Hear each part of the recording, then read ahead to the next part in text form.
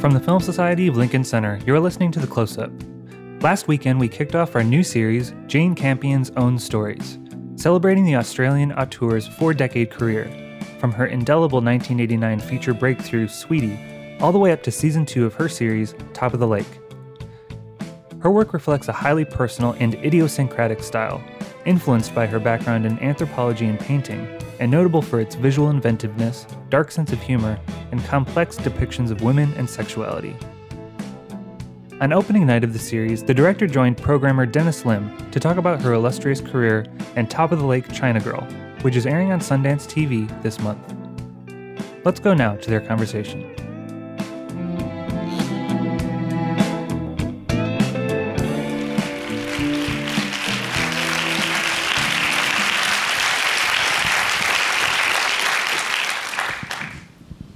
Thank you. Thank you for being here. This is, as I mentioned, a retrospective that runs through September 17th. We're showing every single one of Jane's films on 35 millimeter. We're also showing an early television film, Two Friends, on 16 millimeter. We're showing her short films. Tomorrow we are showing the first season of Top of the Lake as a free marathon screening, and we're also going to do a sneak preview of episodes 1 and 2. Jane will be back with her collaborators, Errol Kleiman and Gerard Lee, and one of the stars of Top of the Lake China Girl, Alice Engler. So do come back for that tomorrow if you can.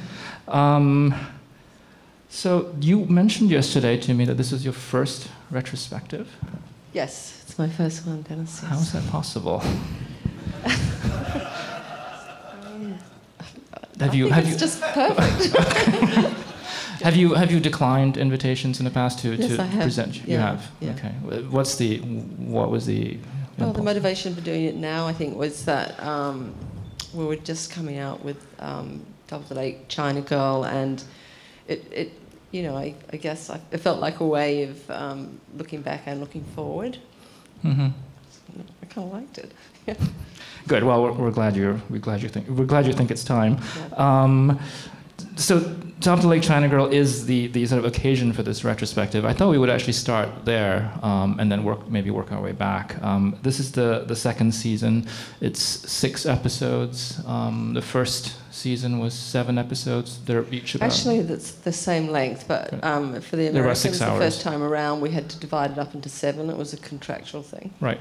But they're both about 6 hours. They are exactly 6 hours, yeah. Both Okay. of them the same length, yeah. Can you talk a little bit about getting, in your case, getting back to television? Because you've actually worked in television. An Angel at My Table was conceived for television, although it was released theatrically as a feature film. Doing the first Top of the Lake, what was the motivation to work in a different format? It's very confusing for me, Dennis, because, I never really work in television. I'm just making the best piece of work I can, and it's almost always been like, even when I was doing Angel at My Table or Two Friends, we were working on film. And I guess what my motivation has always been to do the script or the story that I most loved. Mm-hmm. And in the way you can do it, in the way that someone's going to give you that freedom or pay you to do it. So the motivation for doing Top of the Lake 1 was that I really love novels, and I love that sort of length, and was sort of really dying to have a chance to explore more character lines and things like that. And I was having a break during the time, or just after making In the Cut. And I can remember watching some television, and I saw, I got some DVDs from somewhere, I saw Deadwood. And I rose from my chair, and I went, oh my God, they're letting them do this? Like, it was so brave and amazing and incredible and raw. And, it really touched me and inspired me to think, yeah, this is where the freedom is, mm-hmm. Actually. This is where they're going to let you do what you want. Because I think that cinema's kind of, at that time, had a bit of a crisis where everybody was always concerned about, will this character be likeable? Right. Will these storylines be likeable? Is that were those questions you heard early in your career, or were they? I don't think so. I think it's gone through. Like when I first got involved in cinema, I mean, when I first fell in love with cinema, it felt like the most dangerous, exciting, edgy place that you could explore ideas. But as time went on, it felt like a more and more conservative, pleasing event. Mm-hmm. Will this please people? And that, for me is just kind of not inspiring. Yeah. In the same way. Or yeah. So, television, what people keep on going on about its golden age, but there does seem to be, what my experience was, that when I went to BBC Two and I told Ben Stevenson the idea for the women's camp and all the other, the matriarchy against the patriarchy and the idea of this pregnant 12-year-old, he was like, wow, I love it, And this was like a breakfast meeting in London, and he's going, this is fantastic, I love it, Jane, it's great, and I'm just after I've made Bright Star, and and right. He said, now Jane, can you write it down, And you'd had, some difficulty with a film like In the Cut in terms of difficult material. Getting that film off the ground was not easy even then, right? I went through a few dramas like Harvey Weinstein had it for a while. There was some very funny stories with it. Like Nicole and I were developing it together, right. And people saw us talking together at the Venice Film Festival. He got the idea that it was going to be this really hot number. and he bought it actually for an enormous amount of money. But he hadn't read the book, I think. And then I know, maybe he hadn't read the book. Yeah. Then he had reservations when he read the script. He just didn't think it was the sort of, sexy thriller that he was expecting. Right. And then things happened in Nicole's life where she didn't feel up to doing that project, and ended up being done with Meg, and Pathé bought it. Right. So I guess it went through a few lives. Yeah. I mean, it is a very edgy story, to tell you the truth. We'll come back to In the Cut in a bit, but just to get back to what you were saying about this working with the scope, the length, this novelistic scope of Top of the Lake. It was great, I think, for me to see you work in these 6-hour chunks, because I've always found your films really dense and really rich with detail, full of great supporting characters and things and I felt like with 6 hours you really were able to go off on tangents and let things breathe. But can you talk about this? How different was that process? Was it just like writing a very long script, or did you think about it in fundamentally different ways? Well, I do think I thought about it in fundamentally different ways, but I also have to say I didn't do it alone. I wrote with my friend from film school, Gerard Lee, and that was one of the gorgeous experiences, to have a writer with you the whole time and lounge around and discuss your life and what's wrong with it, and then do a little bit of work. And we've now written 12 hours of drama together. To begin with, I think we were quite damaged by the whole industry, our lives, our souls, everything, and we would have these conditions under whereby when one of us got into one of our soft spot subjects, like we'd been treated badly, blah. Jared was feeling he'd been treated very badly by the industry, and he would rave on about how people had copied his ideas for quite some time. He's here tonight. And we developed a system where we give him, I'd say, Jared, okay, 10 minutes. Talk. And when that 10 minutes is up, it's my turn.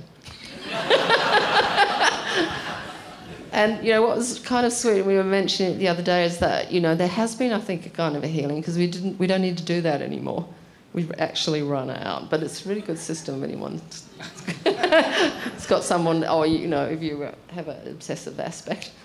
It's the benefits of collaboration. But the writing.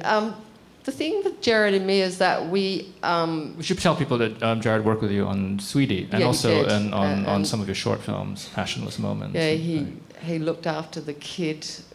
He's Peel. credited on Yes. Peel as the child wrangler or the something. child I think. wrangler. And we co-wrote, co-directed Passionless Moments together as well. And so, and Jared was a writer even before, going to film school. He was like a big grown-up guy who'd written a book, So I think most people here have seen Top of the Lake season 1, but not season 2.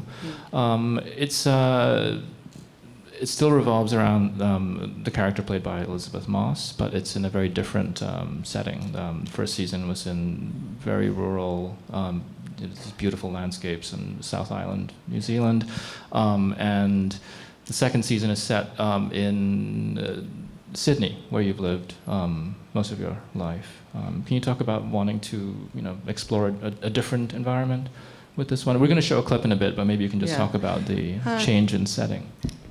We were really surprised and kind of moved by how successful the first series was for us, especially in America and Europe. And it kind of inspired us to feel like, we'd like to write something else for people that like our tone or what we're able to do and how we like to do it. And our producer said, look, we can fund it. We have the money now. And I remember thinking, oh man, it is a lot of work. And Jared, I've never ever heard him talk like this, he'd ring me up and say, you owe it to the world. You have to do it. People need to work. They need jobs. It's like, oh, man. And I was like, well, we have to think of some ideas, And he's thought of some, and I thought of some, but all the time when I kept thinking, when I tried to think of another 6 hours set in New Zealand, I felt uninspired. I felt like a lot of those themes of the wilderness and paradise and that sort of rough, raw, female-male thing that was going on there. It felt like I'd explored it, in some kind of basic way, and it just didn't get me going. And I started to think about moving the story to Sydney, that Robin Griffin could have, had actually quite a tough time, that the little girl, Tui, who looked like her and her boyfriend, Jono, were going to sort of become family for, hardly knew them, actually, in reality, and probably would have moved back to her brother's place and her pony and a dog, and that she might have tried to have babies and that didn't work out, and then Jono played up and, the relationship fell apart, and the only way that Robin would know how to kind of keep living in this, here she is in paradise, miserable. The only way that she would know how to kickstart her life would be to go back, to the force and to be a detective and back in Sydney to try and restart things. And back in Sydney, what we remembered was that was where she had her baby after. This is such a dramatic story after the rape, after the triple rape.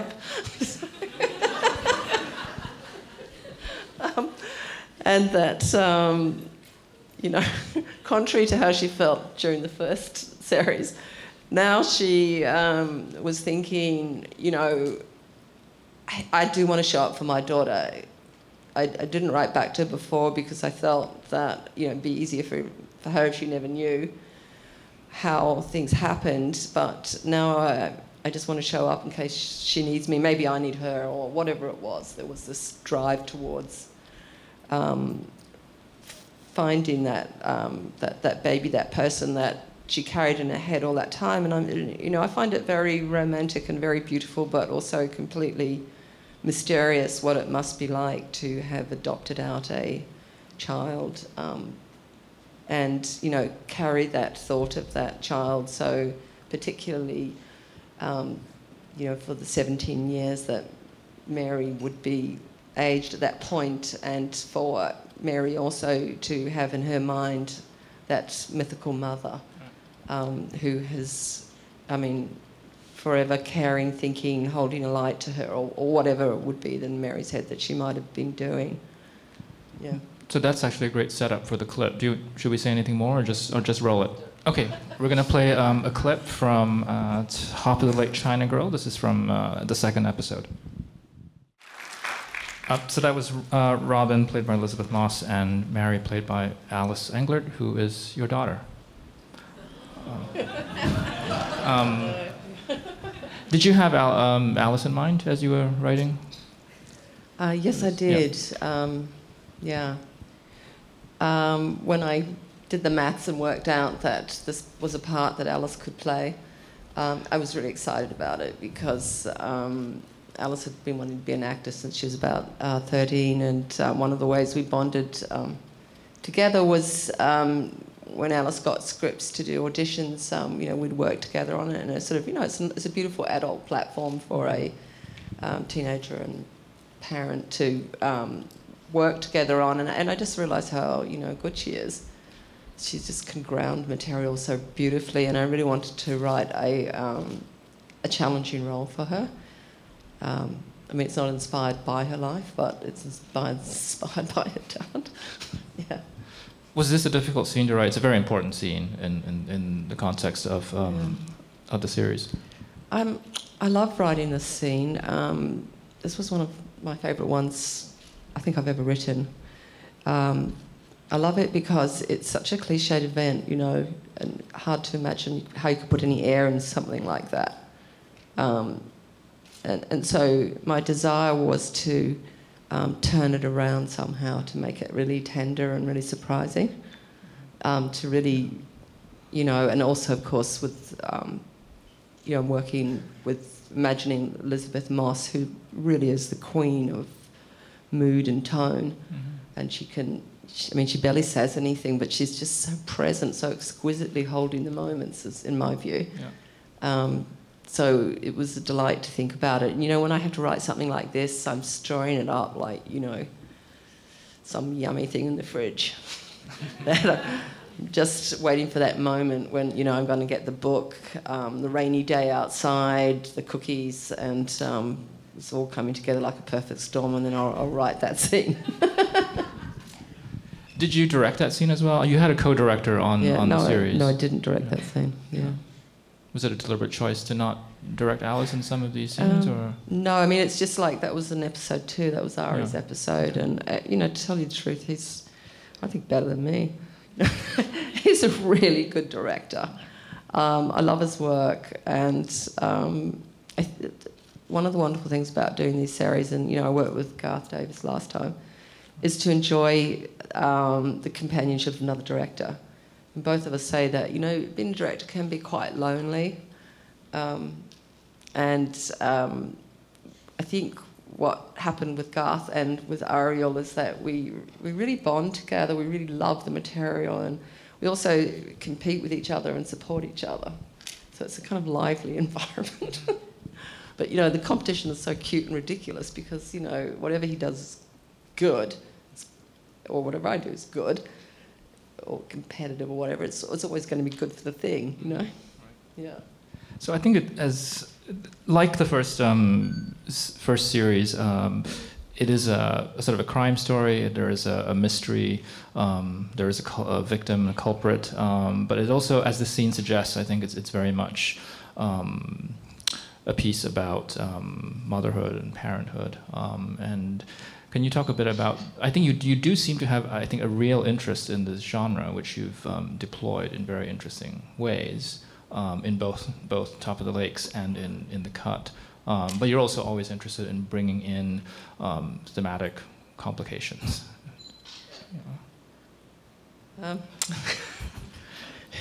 Yes. No, what shall I talk about? Yeah, I do like crime stories. Yeah. I guess it appeals to that part of me about, I like to find out what the truth was, And it's sort of things like Lance Armstrong, you know, is he telling the truth or not? You know, will we ever know, you know? And I do get quite obsessive about the truth and it mattering. Does it matter? Does it really matter? I mean, and the great thing with crime stories is it really matters because someone's dead or been killed or something's actually happened. So in this instance, somehow the truth really is vibrant. And there's this sort of, you know, you have the crime and then there's this sort of vacuum and space around it where you imagine all sorts of options and what could have happened. And as much as you imagine it, there is actually a reality, you know, which you may or may not discover. So I just find that, I don't know, really beautiful. And it's also always that mythic thing of, you know, the detective has to go into the space where the criminal was, who did the act. And, you know, so it's that drawing of darkness. You know, I mean, what I love about, you know, humanity is that anything that any one of us does, we have to be able to imagine it. Or we can imagine it. We can imagine anything. You know, like every human being takes us, or any act that they do can, I think, requires us to, or challenges you to imagine it yourself. And so, you know, crimes take you to the darkest things that people do, and, you know, and I guess it's the restitution of society that the detective represents, and every detective has their different qualities, and we have the damaged Elizabeth Moss, Robin Griffin character. Put it the other way around. Damaged Robin Griffin, played by Elizabeth Moss. And, you know, what I love about her particularly is that, you know, as a woman, I think she's, she holds that feeling of being overlooked as a kind of person, and that the crimes or the people that she offered, you know, in my story so far has supported a, you know, innocence with people without power, and she chooses to, you know, in a way she's kind of restituting herself as well as the girl in the suitcase in this new series, and little Tui, the lost pregnant girl. Yeah. The other thing about crime stories, and certainly in these, is that they often involve the victims are often women, and they're violent, misogynist crimes, and which sort of requires you to sort of. It's very clear in the cut as well to sort of like imagine these misogynist crimes, misogynist characters, misogynist environments, which are very present in South of the Lake season 1. All those alpha males, these almost feral men. You know, you were talking about patriarchy, matriarchy, and also in. They're just kind of normal in New Zealand and Australia, Dennis. and here as well, it's a pretty misogynist. And in season 2, this very misogynist sort of police force that Robin finds herself in as well. That's pretty normal. Yeah. But I'm just wondering what it's like for you to have to imagine these misogynist environments. Yeah. Not imagine them, draw on them. It'd be nice to just imagine them. But to represent to them, depict them, to put them on screen. I love it. I love it. I've got a big alpha male in me, you know.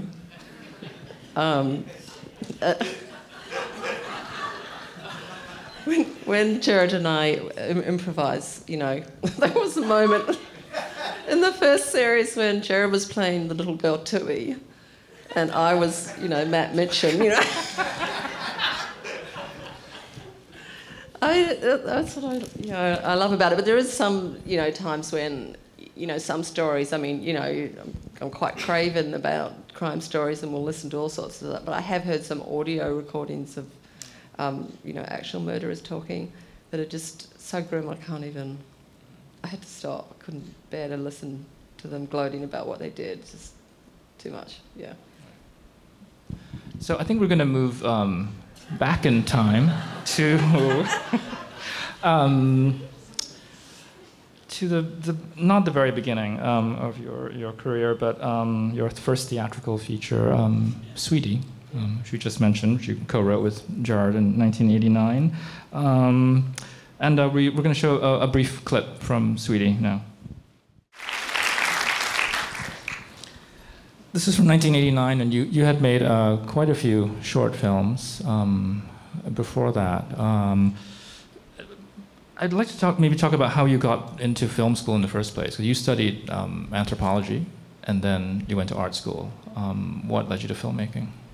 Well, when I was at art school, I started to make little plays, and I was in them, and I really hated being in them. And so I decided to try and film them with other people.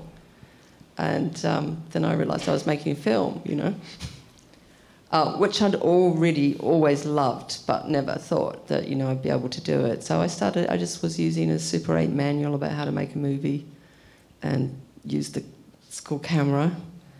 And, I made this epic thing called Tissues, and used that to get into the school. I just absolutely loved doing it. All my friends were in it. And I edited it myself, and actually it's pretty rough, but actually, you know how tiny Super 8 is, actually hand neg matched and everything, which isn't really that good, so a lot of it looks pretty out of sync when you see it now. But I really got the bug. I mean, I could just work any number of hours on it, any number. I mean, I can remember being in my underpants, hanging pieces of, you know, film, and partner at the time coming and going, "You got me to bed." Okay, hi. Yeah. I got really obsessive, and I hope not to have to go to film school. I was hoping to write a script and get some funding and, you know, another short film, but that didn't work out. I mean, I have, you know, bad stories about that too, funny, bad stories. It just, very bad. And and finally, the only place I could sort of move forward was that the film school accepted me. And, you know, I remember my parents going, "What, another school?" I was going like, "Yeah, well, you get paid to go." Actually, you know, you did. You actually got paid to go to the school that we went to, film and television. I know, it's an unbelievable change in time, eh? Mm. But, we got $75 a week, which is, you know, like it must be about $250, $300 now. Mm. And they paid for your films. I mean, those were the good old, real egalitarian days, right? Yeah. What led you to art school before that? I'd always loved painting. I studied art history at school, and I loved to draw. Did you continue to paint and draw? No, when I went to art school, I realised I wasn't very good at it. Yeah. I mean,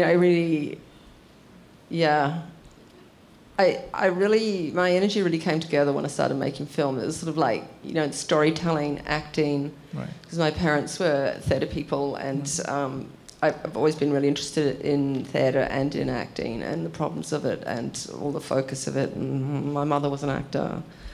Actually, she's an angel at my table. And so it just sort of brought, you know, it felt like going back to when I was a kid and playing these very long games that we used to play, and it just felt like not work. It just felt like, oh my God, this is just the best fun ever. You know, like putting worlds together, doing things. You know, I just loved it. And I had no idea if I was doing it well or not. I had no idea, and you know, like that was such a shock to me. I mean, the beautiful thing about my first film was I didn't even know what a wide shot was. And someone was saying to me, which was so weird, he said to me, someone said, "I'll show your film to, you know, John, blah, blah. He's been to the London Film School." I was like, "Oh, okay." And I'd always travelled around in my Datsun with a projector in case anyone wanted to see my film. If they said, "Oh, what have you been doing?" I said, "Oh, you know, made a film." I said, "Oh, really?" I said, "Do you want to see it?"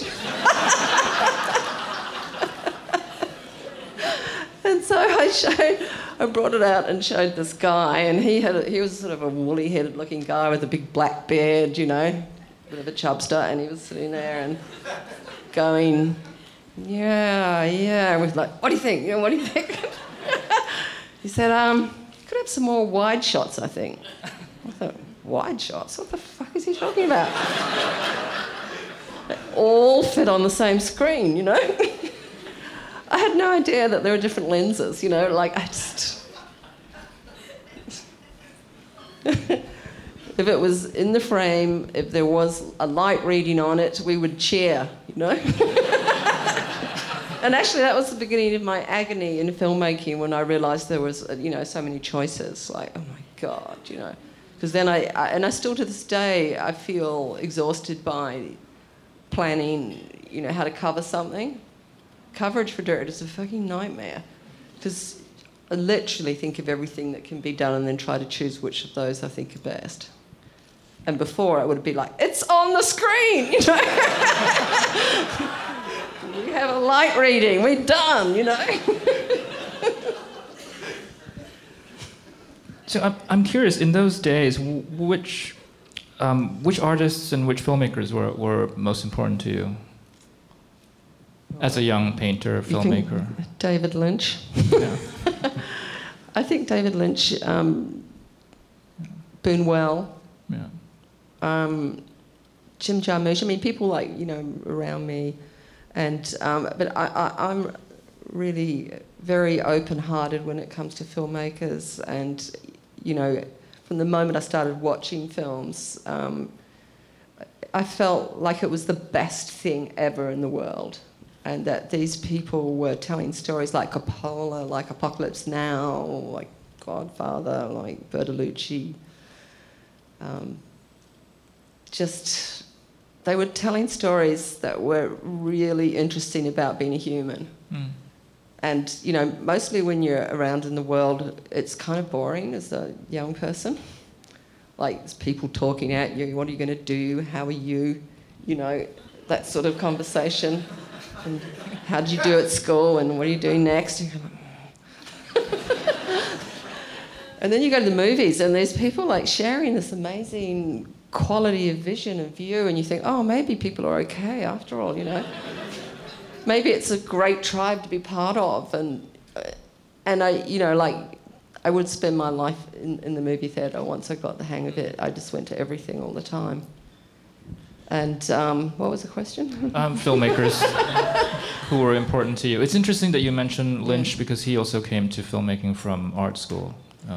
Yeah, he did. And I think he's really, really important to me. Recently I was asked to write something about him for the Time magazine, I think it was. And I went back and looked at Eraserhead and I was just like, oh my God, where did Lynch come from? He's so extraordinary. And while I was at the Cannes Film Festival, you know, and they had all the directors that ever won any Palme d'Ors, I actually ended up standing really near to him and holding hands with him a lot of the time. He seemed to be quite happy about it. We'd turn this way and hold hands and then turn to the other side of the photographers. It was like a real high moment for me. But it's anyway. No, I think you can. If I recall your early shorts, actually you did win a Palme d'Or at Cannes for Peel, one of your short films as well. So you're. They were compared to Lynch, Sweetie as well. But I think what's striking about I tried to copy Lynch, but I ended up making Sweetie. You know, it's just like I tried as hard as I could, and the fact that it's not the same is just because I couldn't do it well enough. I don't know. I think what's striking about those early films is the visual inventiveness, but also the control of tone, which is something that I think is... Lynch is also such a director of mood and tone, and I think you are as well. And you know, I'm wondering if that's something that you work hard on, or if that just sort of comes naturally. There's Sweetie is a film with a very particular, very distinctive tone.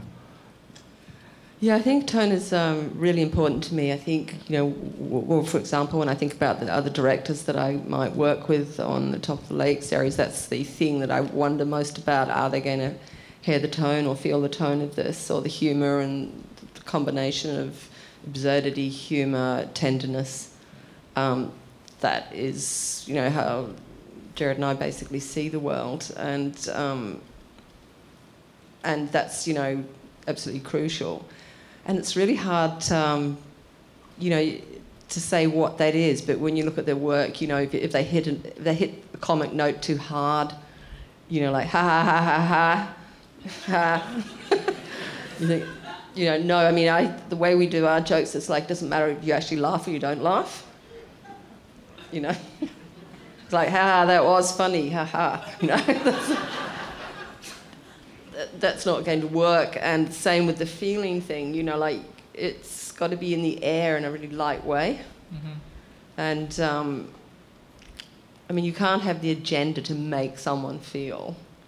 You have to have the agenda to tell the story with feeling or tenderly. Yeah. And however anybody receives it is however it's received. Yeah. Now, you mentioned humor, but I don't know that I would say you've ever really made an all-out comedy, but I also think you've never made a film that doesn't have humor in some way. I think they're all funny films in some way or other. Sometimes it's very, very dark humor, but I think it's something that's always present. Yeah, gotta laugh. Yeah. I just want to ask you one question about that scene in Sweetie that made me think that's the main character, not the title character, who is her sister, but that she's taking a meditation class in that scene, Kay, and this Eastern spirituality is something that's sort of come up in your work from time to time. Think of Holy Smoke. I'm just wondering if it's something that is part of my life, or important to you in some way, both, of interest. Yeah, both. You know, you try to figure out how to live this life. Take some notes from Buddha and people like that. But at the time, when I was at film school, Gerard and I were actually partners as well as filmmakers and making stuff together. Gerard had done transcendental meditation for many years, and he said that I ought to do it too, because... David Lynch too, another connection. Yeah. Gerard said that I should definitely do it, because then I'd learn something about my mind.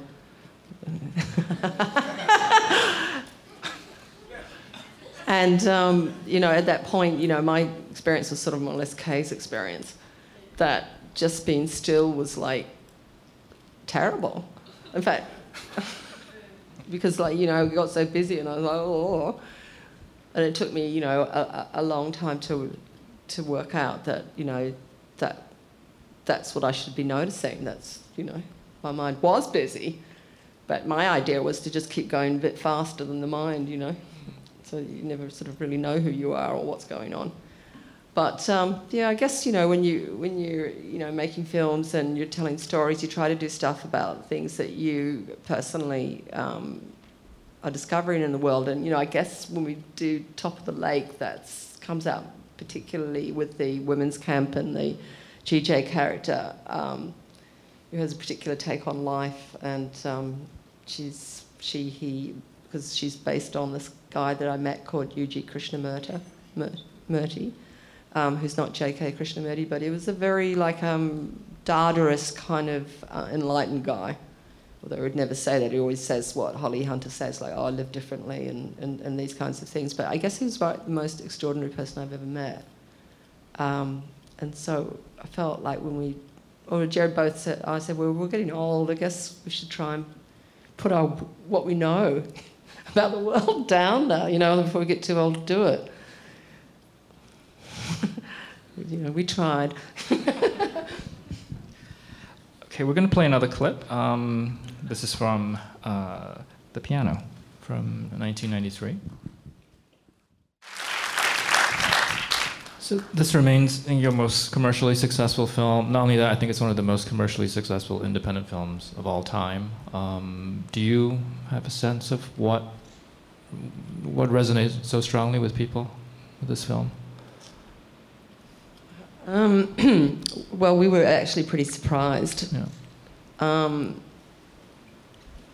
I think it was one of the top 10 grossing films of the year in the US that year. It was really, Yeah, we were pretty surprised. We really thought we made this film with the money from CP 2000, so it was like, this was a concrete maker who had decided in his last years of life that he'd seen a Bertolucci movie, The Last Emperor, and he just thought, what have I been doing all this time? This is the best thing ever, like I thought when I first saw the movies.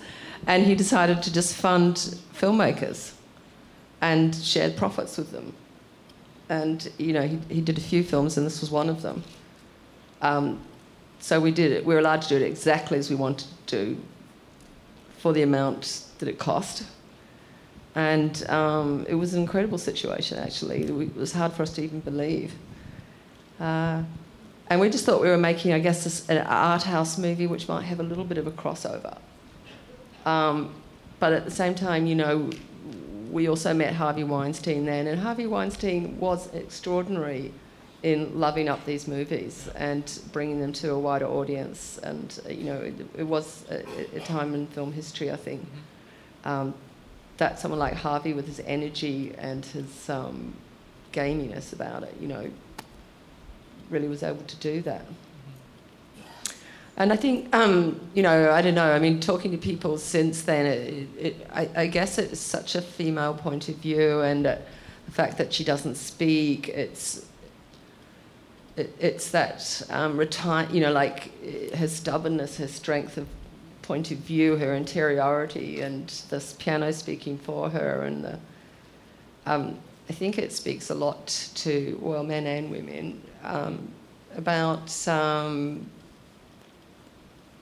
I don't know, what can't be spoken about, or not having a voice, not being given a voice in the world. But it's not to say that you don't have an opinion. Yeah. You mentioned a female point of view. I'm wondering if somebody who went to art school and film school in the 70s and 80s, was feminist film theory, something that was formative and important to you? I mean, it was obviously kind of hard to avoid at the time, I would imagine, in certain circles. And well, we didn't really have that much going on. I mean, film school's a really conservative place. It's like, I've never met such a collection of ordinary folk, I think it's worse these days, but yeah. Yeah, but art school was pretty wild. It was really wild. Crazy wild. And that's where I really learned everything at art school. But what I was really, really lucky was that there was a group of feminist women in Sydney who really shook up the administration and the Film Commission and really insisted on parity for female directors being given an opportunity. And I was someone that totally benefited from their energy and from their movement. And in fact, in some ways, I think they sort of put their heart and souls into making it possible for them to do stuff, but really it was so exhausting for them doing that it ended up being a gift to someone like myself. So I am really grateful, and it does really make great sense, and I think people are talking about it again now in Sydney and saying, oh, we've got to have an equal amount of film money spent on women and men, because a lot of our money is just public money, and why should the guys get it? There is absolutely no reason at all. I mean, it's tax money. Everybody puts that money up there, so it should be equal. It should be half-half. It must annoy you that you're often so repeatedly described as the only woman to have won the Palme d'Or. I mean, I feel like it's something that comes up every year in Cannes. You're mentioned as the only in the festival's nearly 60-year history. It's quite absurd.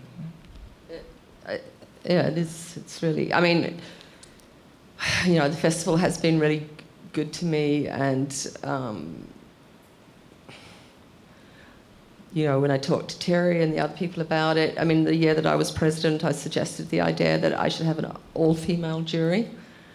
Because first of all, he said, "Have you any ideas for how you would like this run?" And I said, "Well, yeah." I thought about it. First of all, I said, "No, you just do what you want." And then I went, "Actually, I do have an idea."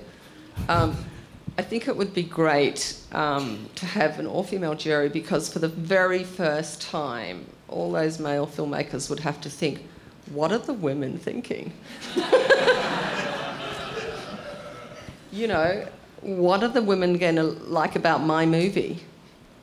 It would be good. It's a really good...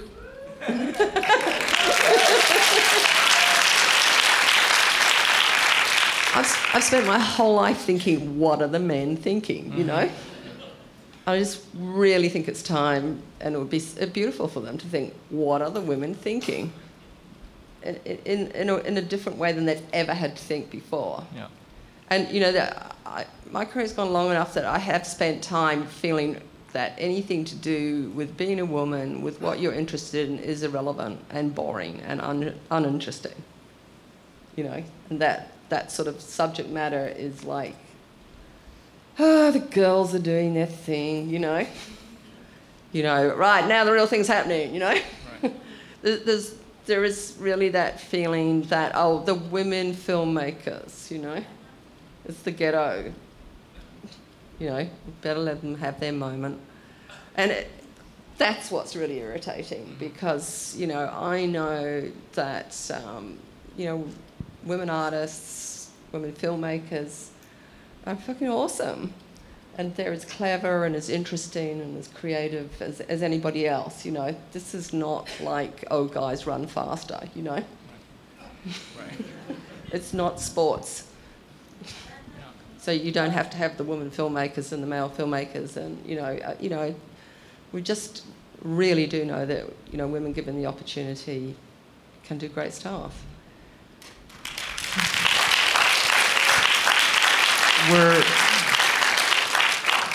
We're going to open it up to audience questions in a bit. I did want to ask you about the piano is one of the films that you wrote yourself, I believe, right? Because you've on some films you've worked with co-writers, so you work with other people's scripts, and I imagine this is a fairly deeply researched film, and I'm wondering if I'm also struck by your approach to period films. I think you are one of the filmmakers who makes like some of the freshest seeming period films, and that you seem to avoid period cliches, and that comes across in so many ways, and whether it's just how characters are written, how, you know, characters are cast, and design and music, and sometimes just deliberately using anachronism like you do in Portrait of a Lady. And I'm wondering about research and your approach to period, which is something you've done several times now.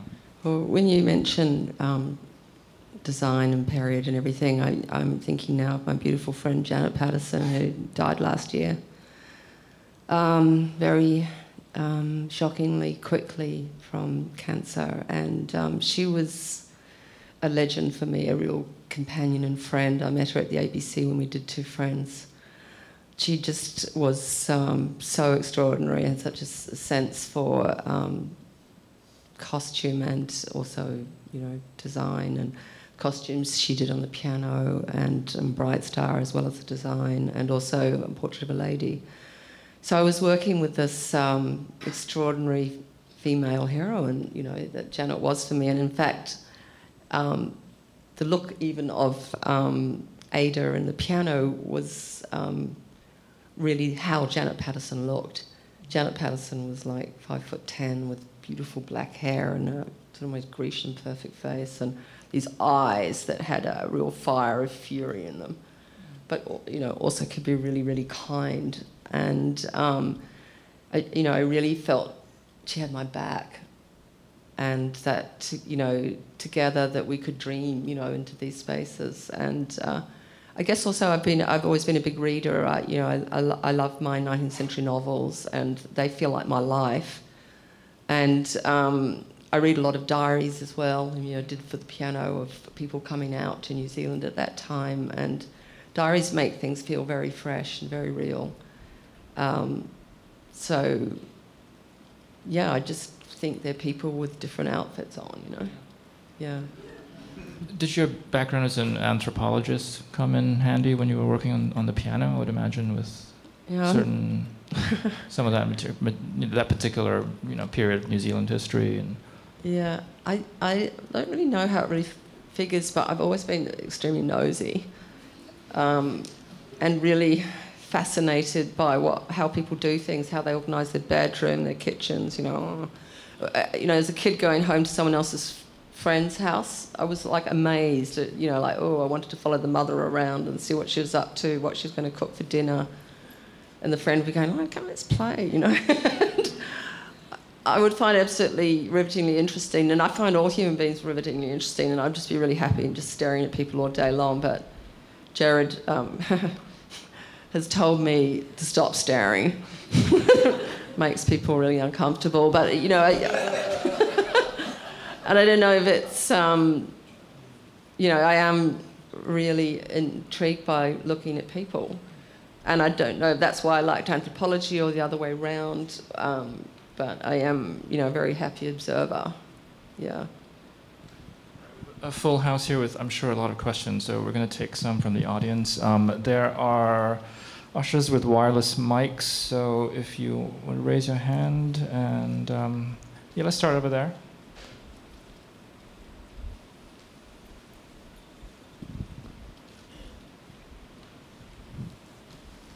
Hi.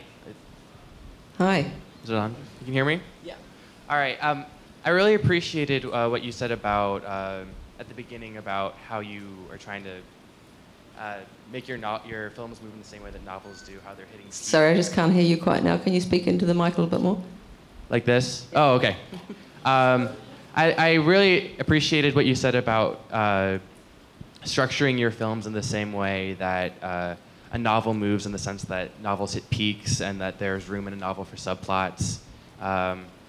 And so I think the interesting idea with a novel is that in order to create character, in order to create setting and plot, a writer only has language, whereas a filmmaker has a whole swath of other tools that they can use to create a film, which I'm not a filmmaker, so I would imagine that it can be very enticing and exciting, but also overwhelming in certain cases.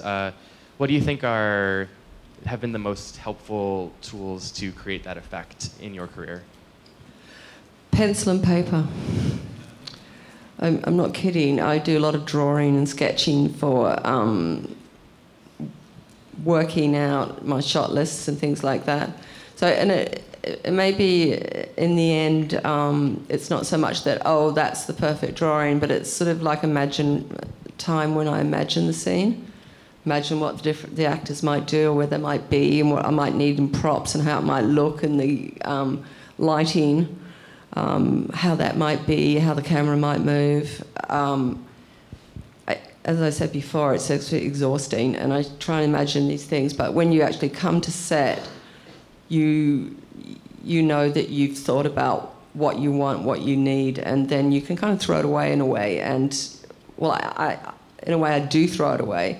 But then when I look back at what we actually shot, I go, that's exactly like that drawing. So it's sort of like I'm imprinting in myself what to look for, with my paper and pencil. And people that don't draw or can't draw have other ways of doing it. They photograph or they video the scene or something like that. The question is, at what point in the development of the piano did Holly Hunter come into the picture? Well, Jan Chapman and I, my producer, we were doing a sort of a tour of the world, because when you go to Australia, when you leave from Australia, you don't, just go to England, come back, do that. So we were going and meeting lots of people and also talking about financing. And, the one thing Jan and I would always say is don't talk about money, okay? Because neither of us knew anything. Whatever they said, don't speak about money. But people were becoming aware that we were looking for this woman who could play piano, who didn't speak, and that she could come, with any language or accent, really. And, we were meeting a lot of different people, and she was described in the script as being like my friend Janet, very tall and dark. And so, we heard from Holly's agent saying, Holly Hunter would like to meet you. So, well, she's a great actor, but she's very short. It's just really a long way from the description. And so we sent that back to her agent and said, but Holly would still really like to meet. She's really dying to. She really loves the idea of this character. And so we sent another back and said, well, It's just the description of the characters is really, really different. We just don't want to waste her time, you know. And so that goes back, and then Holly Hunter still wants to meet, and we went like, okay, you know, what do we care? We'd love to meet Holly, you know. So I think Jan had already gone home, and I had I had a video camera, and Holly came to my motel room, and I remember even now, do you know, she just sort of sat on the bed, and we said, you know, we'll do an audition, make it something, and it's really hard to audition for someone who doesn't speak.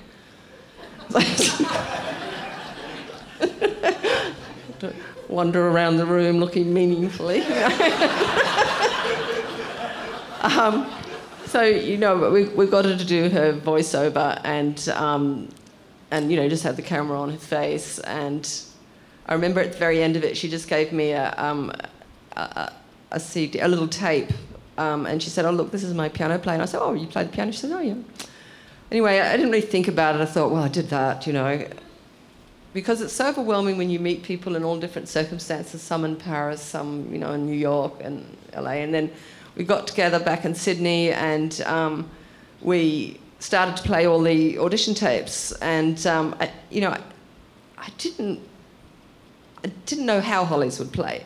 And actually, the guys, my husband at the time, Colin, and Jan's husband, were starting to watch them. They were more interested than we were, and they went, "Wow!" You know, and we said, well, "Come and have a look at this, quick!" And we went in there, and there was Holly, and it was extraordinary how mesmerising her eyes were.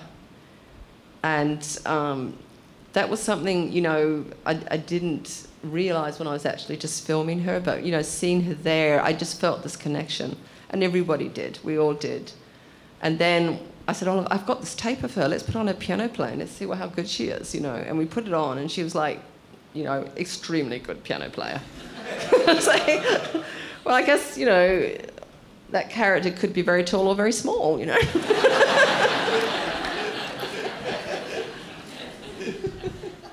To follow up on that, I feel like we should.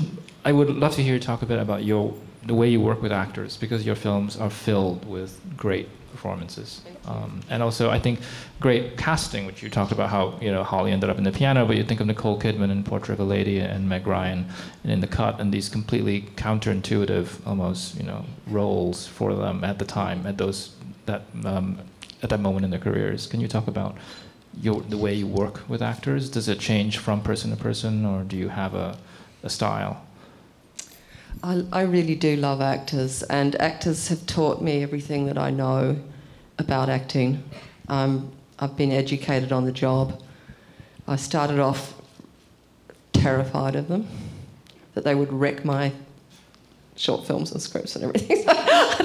I would never work with an actor. I work with friends and then boss them around like mad, you know. No, don't say it like that, say it like this, you know. Everything that's like absolutely what you shouldn't do. And they say, "You want it like that?" And I say, "Yeah, that's pretty good, like that, but a bit more emphasis on this word, you know." And then I suppose, you know, I knew how particular I was, so I was sort of terrified what was going to happen to me when I worked with a real actor.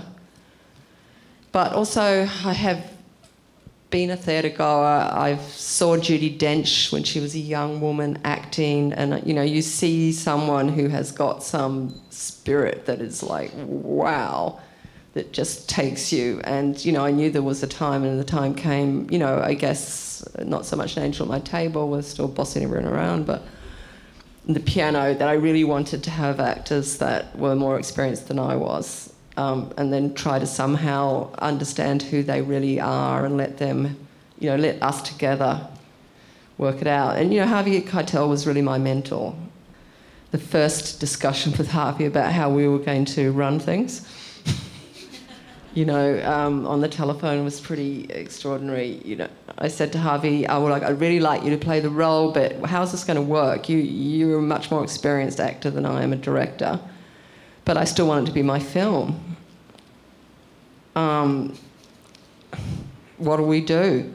I mean, and how am I going to tell you? You know, you get really annoyed. And he said, okay, Jane, what about we try this? This is on the telephone, you know.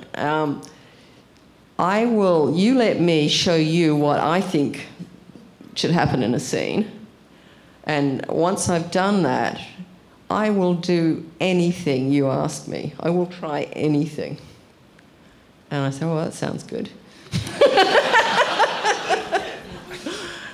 And, you know, more or less that's what happened. But we also did rehearsals. And in those rehearsals, I learned so much more from Harvey, you know, who is in love with acting and with the spirit of it and what's possible and what can be done. And, you know, I think a lot of it is this faith between the director and the actor and the love that you bring together and the trust that, you know, for one thing, you've chosen them. That's a very big thing in life, to be chosen. And, you know, I think you're the best and I want you. And so when they all have moments of doubt, when they have that, you know, they are reminded that they have been selected, you know, and everyone gets very, very frightened at the beginning. I remember Holly more or less wanting to run away home. And I mean, I don't know how you survive these things. You just go to the next day, I guess, you know. I mean, Holly actually ran out of the rehearsal room because she didn't like the sound of the piano. And we were like, oh no. But, you know, you get through things and you don't judge them and you know that it's just because they really want to do a good job. And everyone's afraid of not being able to have that space or that place or that opportunity to do their best. And I think that nowadays, you know, you choose really great people. That makes a great difference. And ones that you personally love, you know, that you love their work and who are in the work. You know, they do like acting. They like exploring. And that makes it pretty easy. And you give them a good script. It's a pretty good recipe. Hi. I just wanted to ask, the thing that I love about your films is it always seems to me that the characters are fully formed but still discovering and kind of trying to practice their intelligence. And I love this moment in second season of Top of the Lake where Robin she's so much baggage, but then the moment she has an epiphany, everything else kind of falls away and she's able to keep going. And I wonder what is your epiphany right now? What are you keen to discover more in your next project? In my life? Or? I don't know, what is your thing, what is your focus right now? What sort of epiphanies do I think characters can have? Or just what is your drive? Like, what are you driving? Why do I do it? Why have you finished a project? What's the next thing? Is there a moment? Or? That's a good question. So I guess the question is, you know, why do we do what we do? Yeah. Totally, 100. You know, it's the burden of dreams. You know, in a way, I'm trying to be on holiday. And then sometimes something comes and it captures you, you know. I feel like it's done to me, you know, that's my story. I'm, you know, raped by the imaginary world continuously and I've learned to yield to it. No. There is a sense, though, that if I get taken by a mood or something that I can't quite see the whole of. And so the journey is about discovering what that is, or getting closer to it, maybe not knowing the whole thing ever, but, you know, looking, exploring, investigating, you know, feeling. It's great to see you.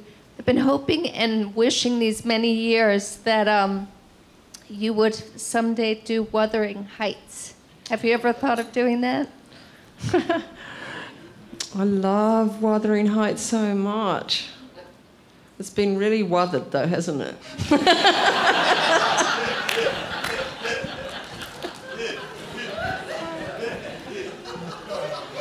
Wuthering Lows, yeah. I mean, I've looked at that book and, you know, in a way, a lot of the energy and the expression of beautiful Emily Bronte is in the piano. The piano is kind of my Wuthering Heights. from New Zealand, and it always comforted me to know that one of the Bronte sisters' best friends immigrated to New Zealand and would write to them. And I always felt like, oh, and actually I often go to the Bronte sisters' house in Harwick and go down to that little waterfall with I even took ecstasy there with my sister. My first ecstasy. It was brilliant. Yeah. Hi, thank you for being here. Both the piano and Bergman's persona, for example, involve female characters who really do not speak, Holly Hunter and Liv Ullmann, respectively. And persona really relies upon the strength and the starkness of its imagery to convey its story. And I was wondering, what did you find were the challenges of constructing a narrative where one of the protagonists, really the main protagonist, is silent throughout the film? Yeah, it's a challenge. I mean, I think one of the strengths of it is that you have a mystery that you're always wandering into that negative space or that quiet space. What is she thinking? But I remember at a certain point of getting this film ready, I was going like, how is this going to work, Someone says something to her, she doesn't say anything back. Someone says something else, so this is, it's going to be kind of like, it could be really boring. And it was a real, trying to come to terms with it. And we started thinking, Holly and I talked a lot about the sign languaging that she might do, and she learnt a system that was sort of, for a while, and she showed me what she was learning, and we tried to do the research on what was the first signing language, and obviously she writes as well, so she only signs to her daughter, and we tried to adjust it so that it would, when she first was doing it, Holly was going, and it was kind of violent and rough looking, and we said perhaps we could do it a little more elegantly. And one of the funny things was that Holly and I, we're quite blokey girls in a way, I know we're great femmes as well, but there's a good bloke in each of us. So we were trying to imagine into this mysterious, elegant, femmy creature that neither of us have quite ever been, but we always wanted to be. And so we discussed that, what do girls do, And, making sure that we had enough of that in that. And, when she put her little dainty foot out into the mud for the first time, And when we sort of put words to the problems, we started to solve them. And we were very much like sisters. We would just, mutter together. And we never used acting language or any of that stuff like verbs or whatever. We'd just go what are we going to do here, which isn't quite the answer to that question, but yes. That's how it went along, it was a positive and it was a struggle.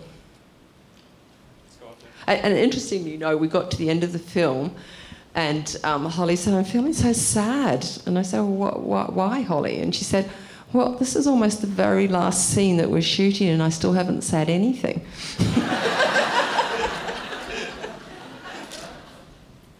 Hi.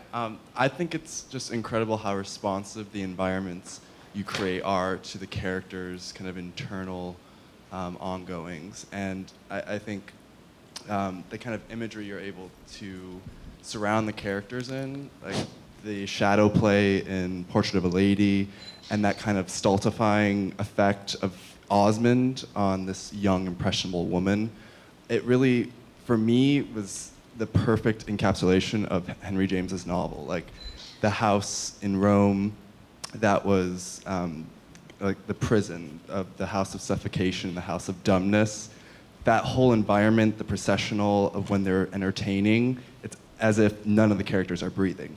They're all kind of regimented in their own way. But I guess my question is, what imagery or what themes in art do you come back to that you've just been fascinated with? Because I think the sense of isolation and loneliness in the characters is just really exquisitely rendered in all of your films, and their exploration of that and breaking through that is just a wonderful journey as a viewer to look at. So the imagery that you're inspired by and the themes, could you speak to that, please?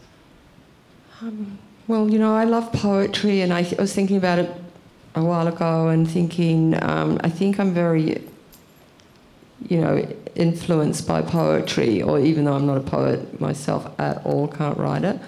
But there's that sense of the, with Keats's poetry, or, all poets, that they make something that feels so easeful, and yet it's the essence. And it's that sense of it always having been there, because it's so honed, so, like what effort poets go to actually find that beauty and that ease and that memorable quality to the phrase or their work that inspires me. So I want things to feel at once like they're effortless, and at the same time that they haunt you. And because I'm working in a visual forum, one of the things as a filmmaker, and you try to do your own stuff or whatever, is like that. And there's so many other films, and am I just copying people, or what's my own, or who am I? One of the things I have found always so grounding and so amazing is when I'm working on a film that I'll have a seminal image that I've just seen on the street somewhere, something that's actually seen by me. And I remember for the piano, for example, I was thinking about, Ada and the little girl and, what they were. And I was just driving down the street, and there was a tall girl and a short girl, and they were walking very close together, and they had this brown hair, and it was in the sun, and it was just shining and waving together. And I thought, that's Ada and Flora. That's them. And that twinniness, that togetherness, that was the image that sort of made me know what to do with them. Do you often work this way, just grabbing images from your daily life? Yeah, because it's one of those ways that that it's yours. I felt that, and it's not just because I want to be original, but it becomes embodied in you. Yeah. And therefore it's, the truth of it. That's true to me, and that's very helpful. We can only take one final question, so yes, you. Thank you. I'm really interested in how you prepare and work with cinematographers. Are you a filmmaker yourself? Yes. Well, the best thing is to choose a cinematographer who loves the project you're working on, and whose work you respond to. And then,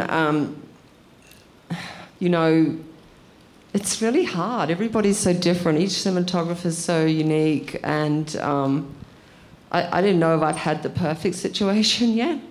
The first few films I made with Stuart Dryburgh, who actually lives here in New York now. And when we started working together, Stuart had been a gaffer for years, and he'd been gaffering for extraordinary people, but he'd never actually shot a drama.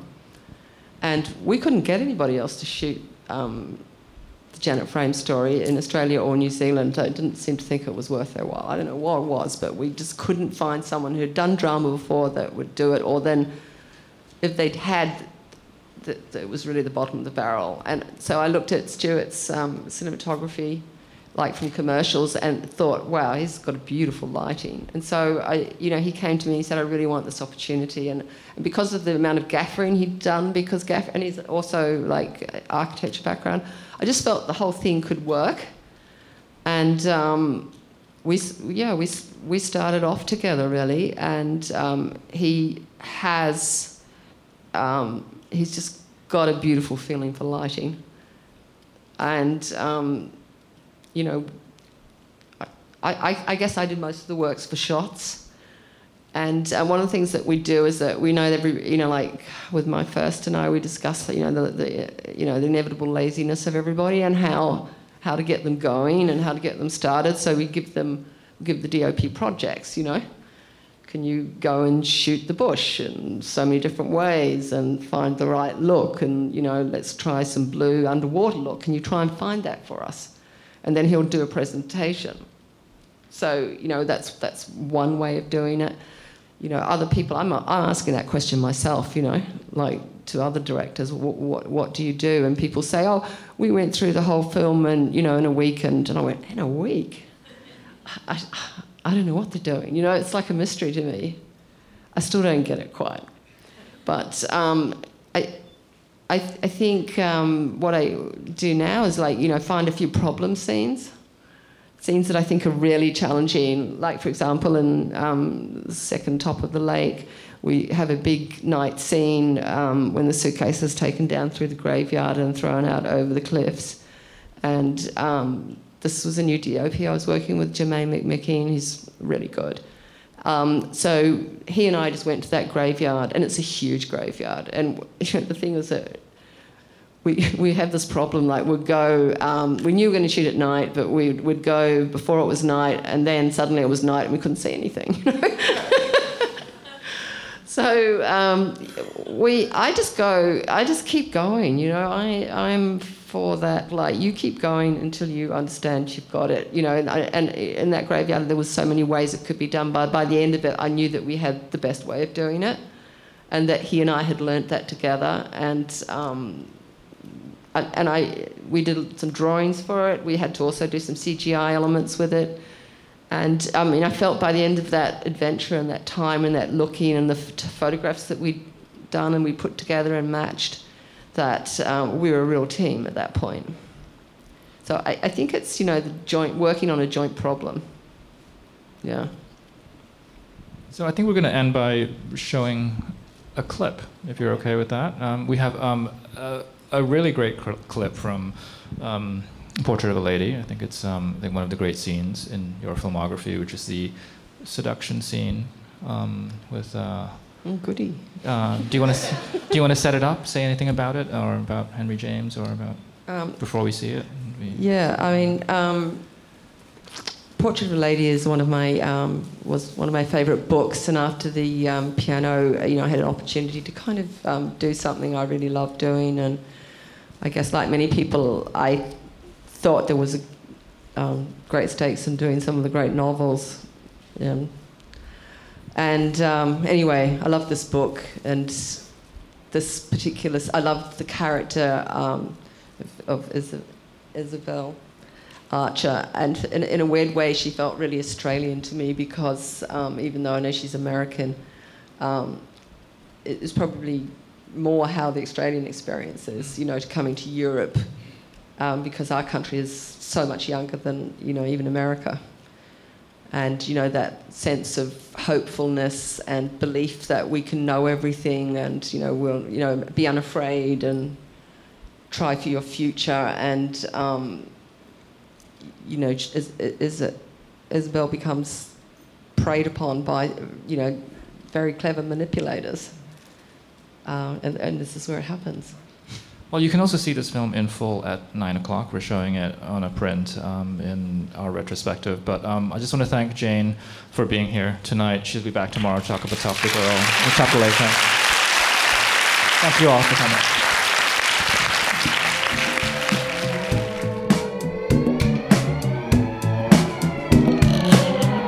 The Close-Up from the Film Society of Lincoln Center is produced by Michael Odemark. Our opening music is by Steelism. You can subscribe to The Close-Up on iTunes and Stitcher. The Film Society of Lincoln Center is a non-profit arts organization based in New York City, supported by individuals just like you. Founded in 1969 to celebrate American and international cinema, the Film Society presents year-round programming recognizing established and emerging filmmakers, supporting important new work, and enhancing awareness, accessibility, and understanding of the moving image. To learn more about what we do and support the Film Society by becoming a member, visit filmlink.org, filmlanc.org. The Film Society of Lincoln Center. Film lives here.